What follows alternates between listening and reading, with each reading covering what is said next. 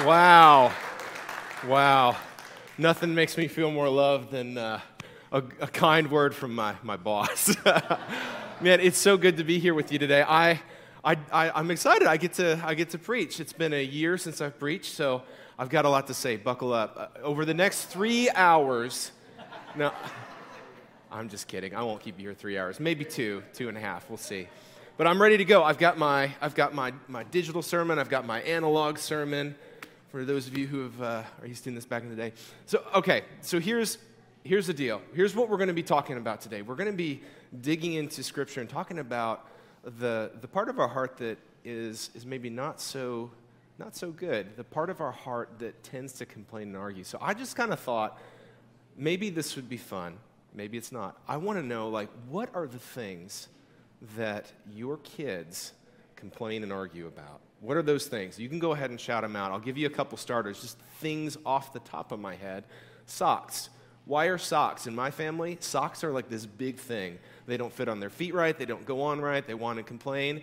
As we are walking out of the door, my sock doesn't fit right. The whole shoe, the whole sock comes off, and it's like this meltdown, right? What else? Cleaning. Amen. Can I get an amen? Cleaning? No, but your kids complain about cleaning. What else? Each other. I hear that one. What else? Yard work. What about people with adult kids? What do your kids complain about? Anything, yeah. Entire. Okay. All right. So let's move on because this could get really negative really quick. I just want to point out that we are complaining about complaining. Just think about that. It's that's a weird thing, right? To complain about complaining. So what is it about the human heart? What is it about the human heart that just causes us to want to complain about stuff? So we know from the world of psychology that there are 2 reasons that people complain. Number 1, we complain as a method of communication. So you might think of this like venting. Venting is the most common form. And we do it for validation. It makes us feel like we have other people on our team. So for example, you might know somebody, just an example off the top of my head, you might know somebody that complains about the off-ramp at the New Cut Road exit. Just off the top of my head, right? I don't know anybody that does that, especially not anybody that preaches up here, ever. So the second kind, and this is the more dangerous one. The second kind is called ego reinforcement, and this is what we do to reinforce the sense of oneself. And this is dangerous because when we do this, we judge others by either gossiping about them or just something behind their back. This is called downward comparison, when we make others less than us to bring ourselves up. So, and psychologically, we know that there's really no long-term benefit to complaining, none at all, except there is one short-term benefit.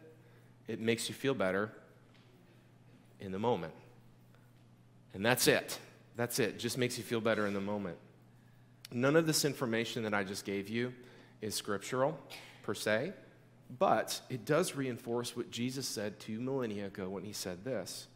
In the Sermon on the Mount, do not judge, or you too will be judged. For in the same way that you judge others, you will be judged. And with the measure you use, it will be measured to you. Essentially, what he's saying is that by using downward comparison to make ourselves feel better, the long-term consequence is to live by comparison.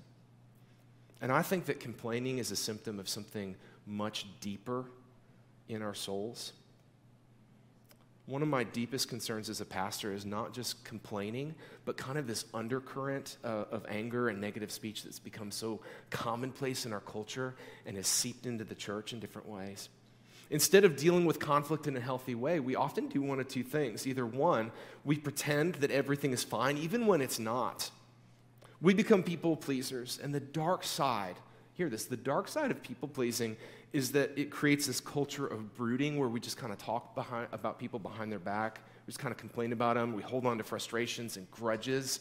Instead of doing the hard work of working through our differences, either that or we're the kind of people that save up for the big tell-off. And you know what the big tell-off is?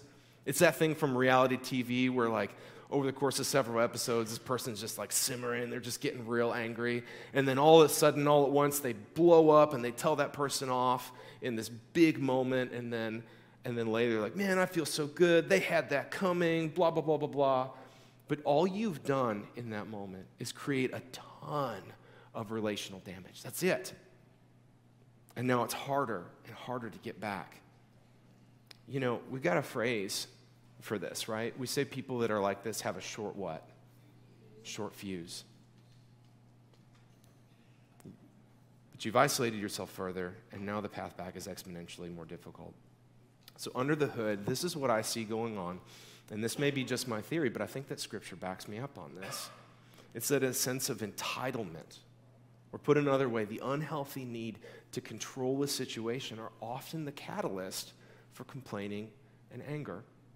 And so today we're going to spend most of our time in the book of Philippians, specifically Philippians 2. And my prayer for us is that as we journey through this together, that Paul would do a little bit of work on our hearts, that we'd become more like Jesus and be the kind of people who would be less prone to complaining and arguing. So the book of Philippians is written to Christians in Macedonia by the Apostle Paul while he's in prison, specifically to the Philippian church. He would have been in a Roman prison at the time.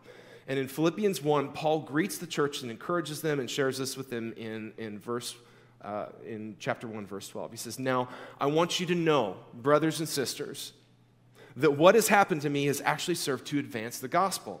And he goes on to explain how the gospel has already spread through the prison guards and through the other inmates and captives. And one thing to note here is that Paul seems to be able to see the good despite how bad his circumstances are. Then he goes on to say in Philippians 2, verse 1, therefore, if you have any encouragement from being united with Christ, if any comfort in his love, if any common sharing in the Spirit, if any tenderness and compassion, then make my joy complete by being like-minded, having the same love, being one in spirit and of one mind. So here's what Paul is telling us first and foremost, is that unity is paramount and that we're on the same team. So quick story for you. I've got a 7-year-old and a 4-year-old, 2 little girls, and they're adorable and they're rambunctious, and I love them and they're great. And they don't always get along, which I'm sure might be a surprise. It's not. It should not be a surprise to you. Kids don't ever get along when they should, right? So there's one day that the girls, they're playing in the living room. They've got a big mess out there. They've got coloring sheets all over the floor, and they're coloring. My oldest daughter, Emmeline, she's real meticulous, and so she's coloring in the lines, and she's being artistic, and she's just doing her thing. She's in the zone, making her art. Well, Ellie just wants to be a part of what she's doing. Ellie's 4 years old, so she comes over and starts coloring on the side of the paper. It's a big no-no. And so Emmeline gets upset. She's like, hey, sissy, stop doing that. Stop doing that. And so after a minute, Ellie's not stopping. So what does Emmeline do? She starts coloring on Ellie's paper. So she's over here coloring on this paper. Oh, man. Eloise did not like that. Eloise got mad, grabbed a marker, and across Emmeline's whole thing. And then there's like crying and weeping and gnashing of teeth, and then double timeouts, and the girls are off in their own section. I'm playing referee. Everything finally calms down, and the girls come back together. And one thing that we do with our kids, and this is descriptive, not prescriptive, one thing that we do with our kids is we make them apologize to each other and then say one nice thing about the other. Because our hope is that by telling them, hey, if you say one nice thing about each other, I hope this reminds you that you care more about your sister than this small thing that just happened. And so they apologize to each other, and then like, all right, Emmeline, say something nice to Ellie. It's like, Ellie, I really like playing with you. It's really fun to play animals with you. It's like, okay, that's the thing they play a lot of time. It's like zoo and whatnot. So all right, that's really sweet. All right, Eloise, this is my 4-year-old. Eloise, let's say one nice thing about Sissy. And she looks up at Emmeline and says, Sissy, I really like it when you share your coloring pages with me. I know, maniacal, right? So smart. Too smart for her own good. But this is the first part of dealing with anger and entitlement. It's just remembering that we're on the same team. Verse 3, do nothing out of selfish ambition or vain conceit. Rather, in humility, value others above yourselves, not looking to your own interests, but also to the interests of others. What Paul is saying here is that it's important to keep a proper motivation for why we do things. Why do you do the things that you do? Especially in the context of ministry. I've known several people over the years, whether they're just in leadership in the church or are they on church staff, who they just get caught up in the what more than the why. Kind of forget why you're doing the things that you're doing. And I think we often justify this through phrases like, man, I only want to give God my very best, or like, man, we don't ever want visitors to see something looking like that. And hear me correctly, I think that excellence is such a thing to strive for in the church. It really does. It's so important. But Jesus is far more concerned about our heart than he is about the things that we do. Paul goes on in verse 5, in your relationships with one another, have the same mindset as Christ Jesus, who being in very nature God, did not consider equality with God something to be used to his own advantage. Rather, he made himself nothing by taking the very nature of a servant and being made in human likeness. He made himself nothing. Nothing. What does that mean? Other translations say made himself of no reputation, or to make void, or emptied himself. And for us, I think there are a couple of quick applications. Number one, first, in a culture obsessed with control, I think it's a pretty radical concept to try to wrap our minds around. How many of us need to empty ourselves of the need to control something? Whether that's a relationship, a circumstance, a health issue. And not to criticize, but I just want to note how obsessed our culture is right now with fad dieting. It seems popular to think that you can just kind of heal yourself by changing the foods that you eat right now. And hear me correctly, I think there's a lot of good research and science behind a lot of it. But to me, what I see far more often is people just trying to control an uncontrollable circumstance. Second, some of us need to empty ourselves of the need to be right all the time. Jesus had every right to show up in glory and power and come and be served. He had every right to show up in rule and power, but instead he chose to empty himself and take on the form of his servant. I think this tells us a lot about the character of God, how God is, what he is like. And this may be a word that you need to hear today. Maybe you're in a conflict or part of a conflicted relationship. And whatever happened to you, you're 100% right. You are. I mean it. You're 100% right. You have every right to cut them out and be angry or to hold them accountable for what they did. But instead, God is calling you to empty yourself and live at peace with that person. Verse 8, and being found in appearance as a man, he humbled himself by becoming obedient to death, even death on a cross. And therefore, God exalted him to the highest place and gave him the name that is above every name, that at the name of Jesus, every knee should bow in heaven and on earth and under the earth, and every tongue acknowledge that Jesus Christ is Lord, to the glory of God the Father. Now, let me nerd out on you for just a second if I could. You all know I'm a little nerdy, right? Yeah, thank you. I take that as a compliment. Something really interesting about this region, Philippi is governed under a law called ius italicum. I'll put that up on the screen here. Ius italicum. Say that with me. Congratulations, you're well on your way to becoming a Latin scholar. So, great job. Anyway, what this essentially means is that while Philippi was not in Italy, which is the country of Rome, the Roman government, where they're based, it was governed under Italian law instead of local law. So, if you're there and you're a Roman citizen, that means that you can buy and sell property, and you're also exempt from what's called land tax and poll tax, so you don't have to pay taxes on a lot of stuff. And then you're also entitled to protection under Roman law, so nobody's going to come and ransack your business. So, in Philippi, we think it's in the ancient Mediterranean. The Mediterranean's a beautiful region, really temperate weather. So you put this all together, like this is a really wealthy area. There's a lot of good stuff going on here. So if you're a self-made man or woman, you're a business person, you're going to want to be a part of this. So you've attracted all these business leaders and politicians, and just think like retirement homes, like homes on the lake. Like this is a nice area. And here, Paul seems to be reiterating Jesus' words from Matthew 20:26, where he says, whoever wants to become great among you must become your servant. So just an interesting thought for us, because you look at these people and you think, man, this is the definition of success. But what if success and leadership has less to do with being in charge and more to do with serving?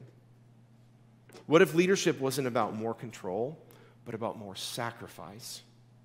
What if leadership isn't about speaking your truth so much as being a non-anxious presence to others? When it comes to biblical theology about leadership, particularly in the church, God's not looking for domineering personalities. Hear me. He's not looking for high D's on the DISC assessment. He's not looking for somebody with an MBA or somebody who started a small business. God is looking for those with a servant's heart. Not someone who's trying to get ahead or just make a buck. Think about King David. I think about King David. He had no earthly qualifications for king, but he was simply content to serve his family by tending and caring for the sheep. And to this day, he's still remembered as Israel's greatest king because he understood serving.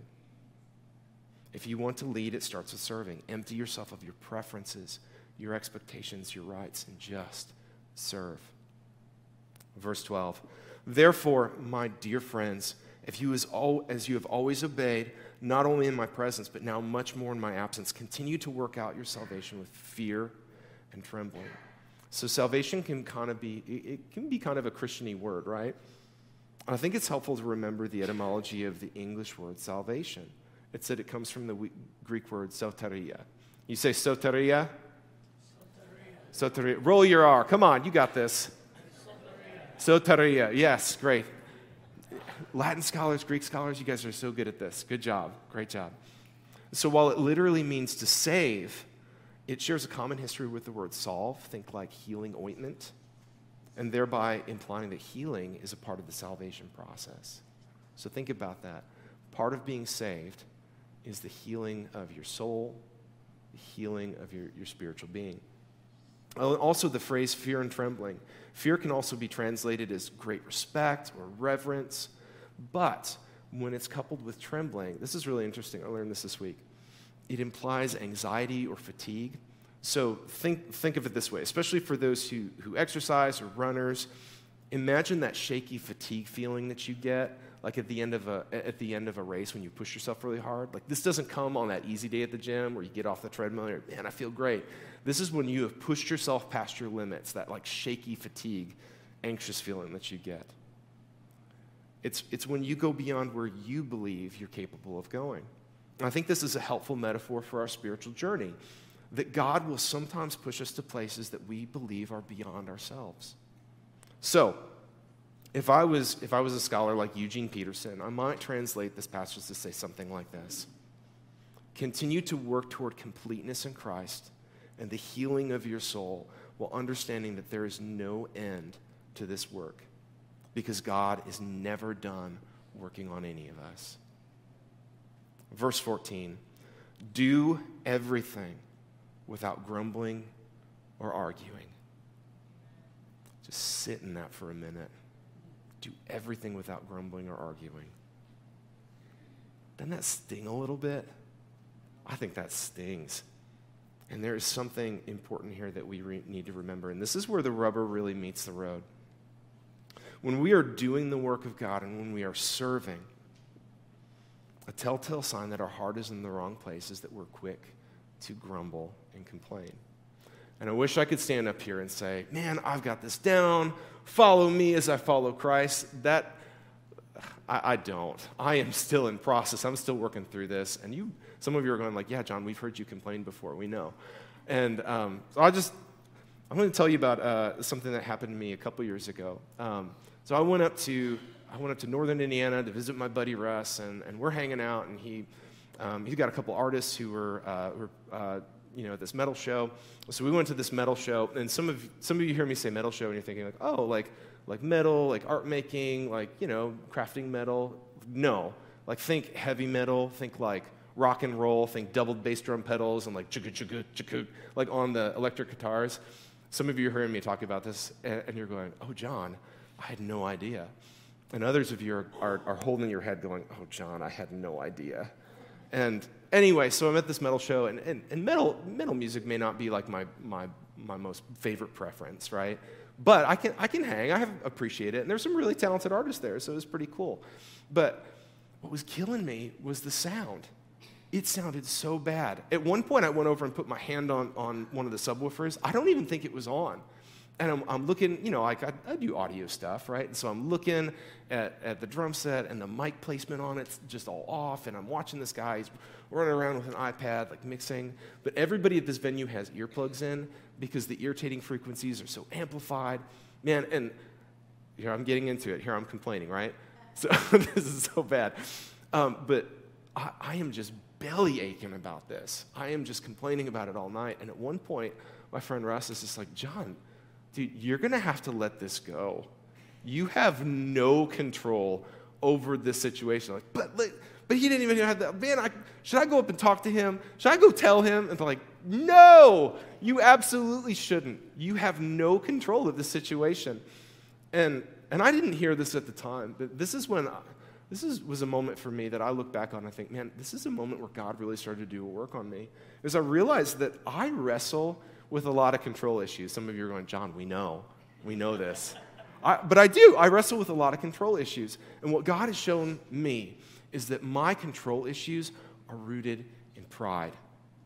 My deeply held belief is that I could have done a better job mixing than that guy at the metal show. And it really doesn't matter whether or not I'm right about that, does it? It really doesn't. So why should I have been there? I should have been there to support my friend and the artist that he's friends with. Why was I there? I was actually there to show my friend how smart I think I am and to reinforce my ego against criticism of music in my own context. Do everything without grumbling or arguing, so that you may become blameless and pure, children of God without fault in a warped and crooked generation.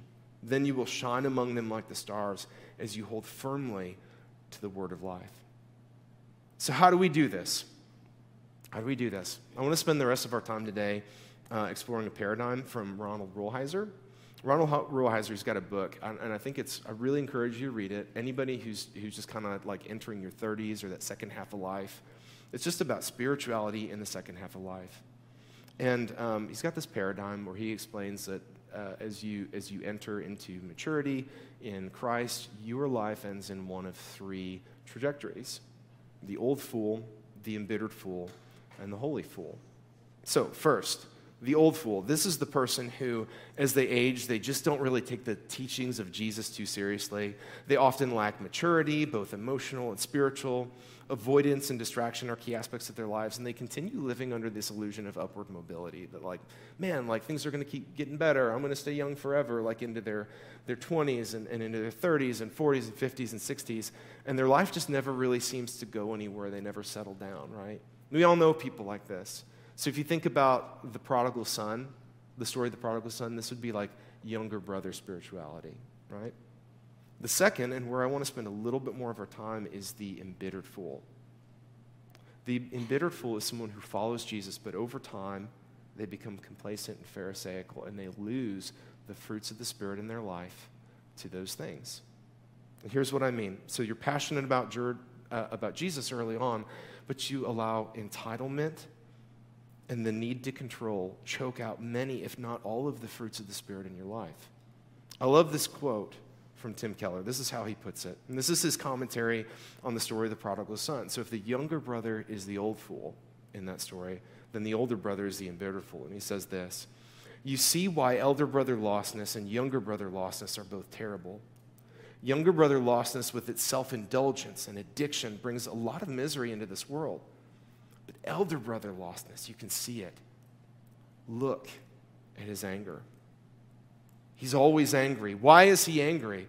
It's because he's lived such a good life.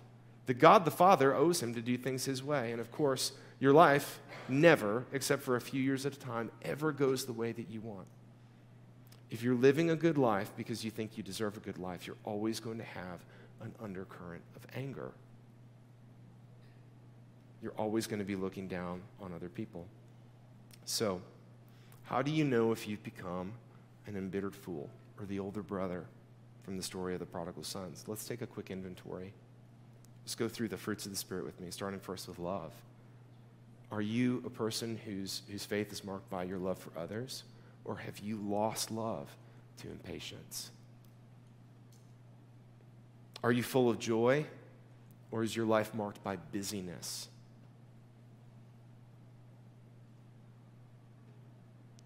Is your life marked by peace, or are you surrounded by fear and anxiety? Are you a patient person? Is patience in you, or are you always in a hurry to get to the next thing? Are you kind? Or do you exhibit the need to be right in every situation? Is your life full of goodness, moral goodness? Or do you forego that for the sake of convenience? Is your life marked by faithfulness in what God is doing in you, in other people? Or do you exhibit the need to control outcomes? Are you a gentle person? Is your life marked by gentleness? Or have you allowed entitlement to make you brash and harsh with other people? And finally, is your life marked by self-control, or is it marked by addiction? And when I talk about addiction, I'm not just talking about addiction to drugs and alcohol. I'm also talking about addiction to things like food, Netflix. Where do you go when you're tired? Where do you go when you rest? Do you have self-control in your life? And the good news here is that we can all continue to work out our salvation with fear and trembling in hopes to become what Rolheiser calls the holy fool. The holy fool is someone who accepts the invitation to go on the inward journey of emotional healing and spiritual growth. They are a person who is not prone to complaining or arguing. They choose to see people as God has created them, not as they would prefer for them to be. They are quick to offer help to those in need, and they have plenty of margin in their time and their finances to do so. There's someone who redefines the metrics of success in their life, from things like accomplishment and accumulation to things like relationships and holiness, generosity. They're a non-anxious presence to those around you. They're the kind of people who, when you're talking to them, you feel like you're the only person in the room. They're listening first, asking good questions in conversation. They exhibit the fruits of the Spirit, and every single one of you is capable of becoming this holy fool. Can you imagine how powerful it would be if you were the only person in your workplace who didn't complain about your boss, but rather you actively prayed for him or her and encouraged other people to do the same? You know, people live up or down to our expectations. Imagine what would happen if you started lifting them up. Or what if instead of arguing with that difficult family member at the next holiday, you would empty yourself and forego the need to be right and just be good, to become a non-anxious presence in that person's life? You know, the funny thing is, oftentimes when we do that, we actually gain more influence in their life than we do when we try to tell them the right thing to do. Or what about that person at work or at church that always forgets to do that thing that they always forget to do, that thing that just always annoys you and irks you? Is it possible that instead of focusing on who they are not, that you could instead focus on who God has made them to be, on who they are, and encourage them instead? Do everything without grumbling or arguing. Do everything without complaining or arguing, so that you may become blameless and pure, children of God without fault in a warped and crooked generation. Then, and only then, will you shine among them like the stars in the sky as you hold firmly to the word of life. Let me pray for us.